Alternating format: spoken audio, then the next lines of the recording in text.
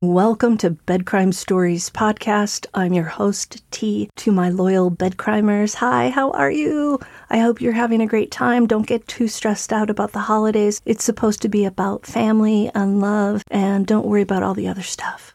Charlie Adelson's mother and father, Donna and Harvey Adelson, were caught trying to flee to Vietnam on a one-way plane ticket right before Donna was arrested in connection to the crime that led to her ex-son-in-law Dan Markel's death. And according to the Tallahassee Democrat newspaper, Donna and Harvey had plenty of cash to start a new life in Vietnam, a non-extradition country. Between Donna, Harvey, Charlie, and Wendy Adelson, they had millions of dollars in checking, savings, and investment accounts, more than $8 million.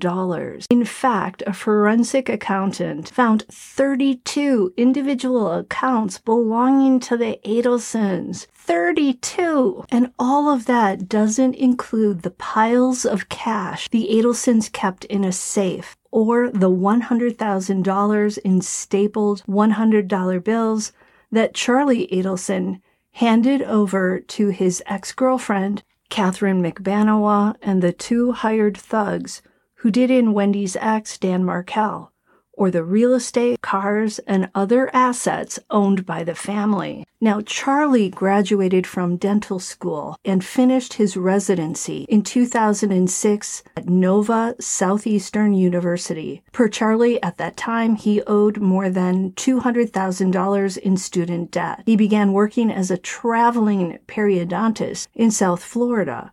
Charlie also joined his dad's dental practice. In 2012, Charlie bought the practice from Harvey, but then 3 years later, he sold it back to Harvey, who was still working there. Charlie told jurors that by 2011, just 5 years after graduating from dental school, he was making $350,000 a year, and by 2014, that number had leapt to between $850,000 and $900,000. Charlie said his best earning years were 2013, 2014, and 2015. However, a state financial investigator said Charlie's income was well over the six figures that he described while testifying during his trial. Today, it's unclear how much remains in the Adelsons' coffers.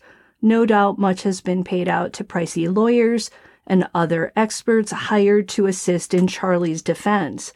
In addition to that, Donna and Harvey and Wendy all have their own private attorneys. Now, with Donna charged and behind bars, the Adelsons will have to once again reach into their pockets to pay for her defense. It's also unknown if Dan Markel's family will file a wrongful death lawsuit against the Adelsons. The Markels clearly have every right and reason to do that.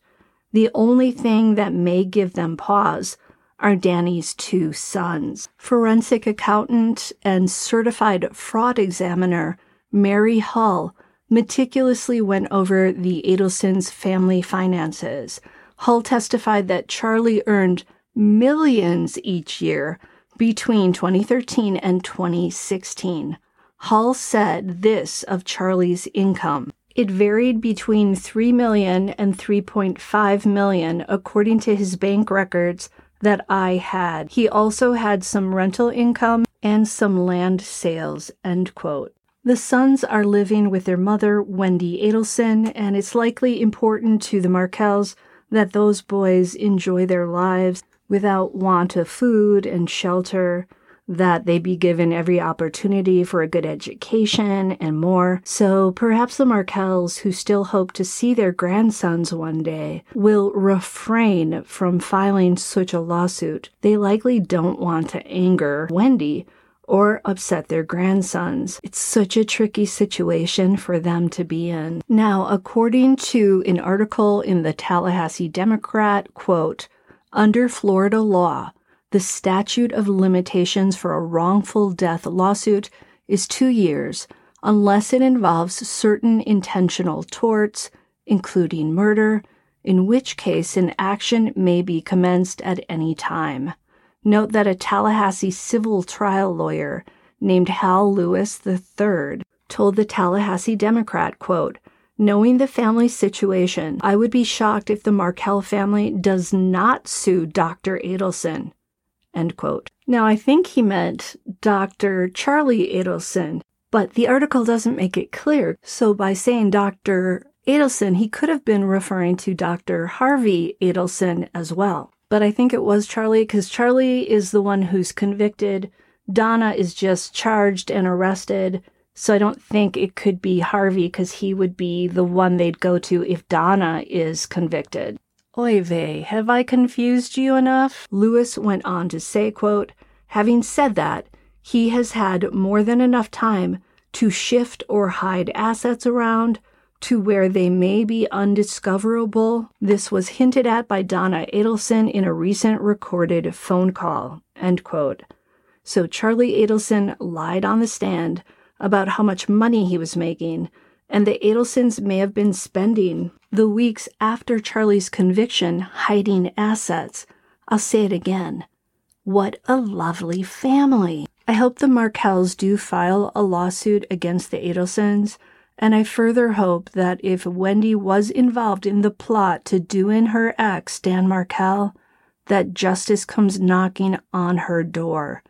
I know this will be horrendous for her sons, but I feel confident that they will soon be wondering who in the Adelson family wasn't involved in their father's death. I also feel confident that the Markels are waiting with open arms to embrace and nurture Dan and Wendy's children. Until the next time on Bedcrime Stories. Hey, smash that like button.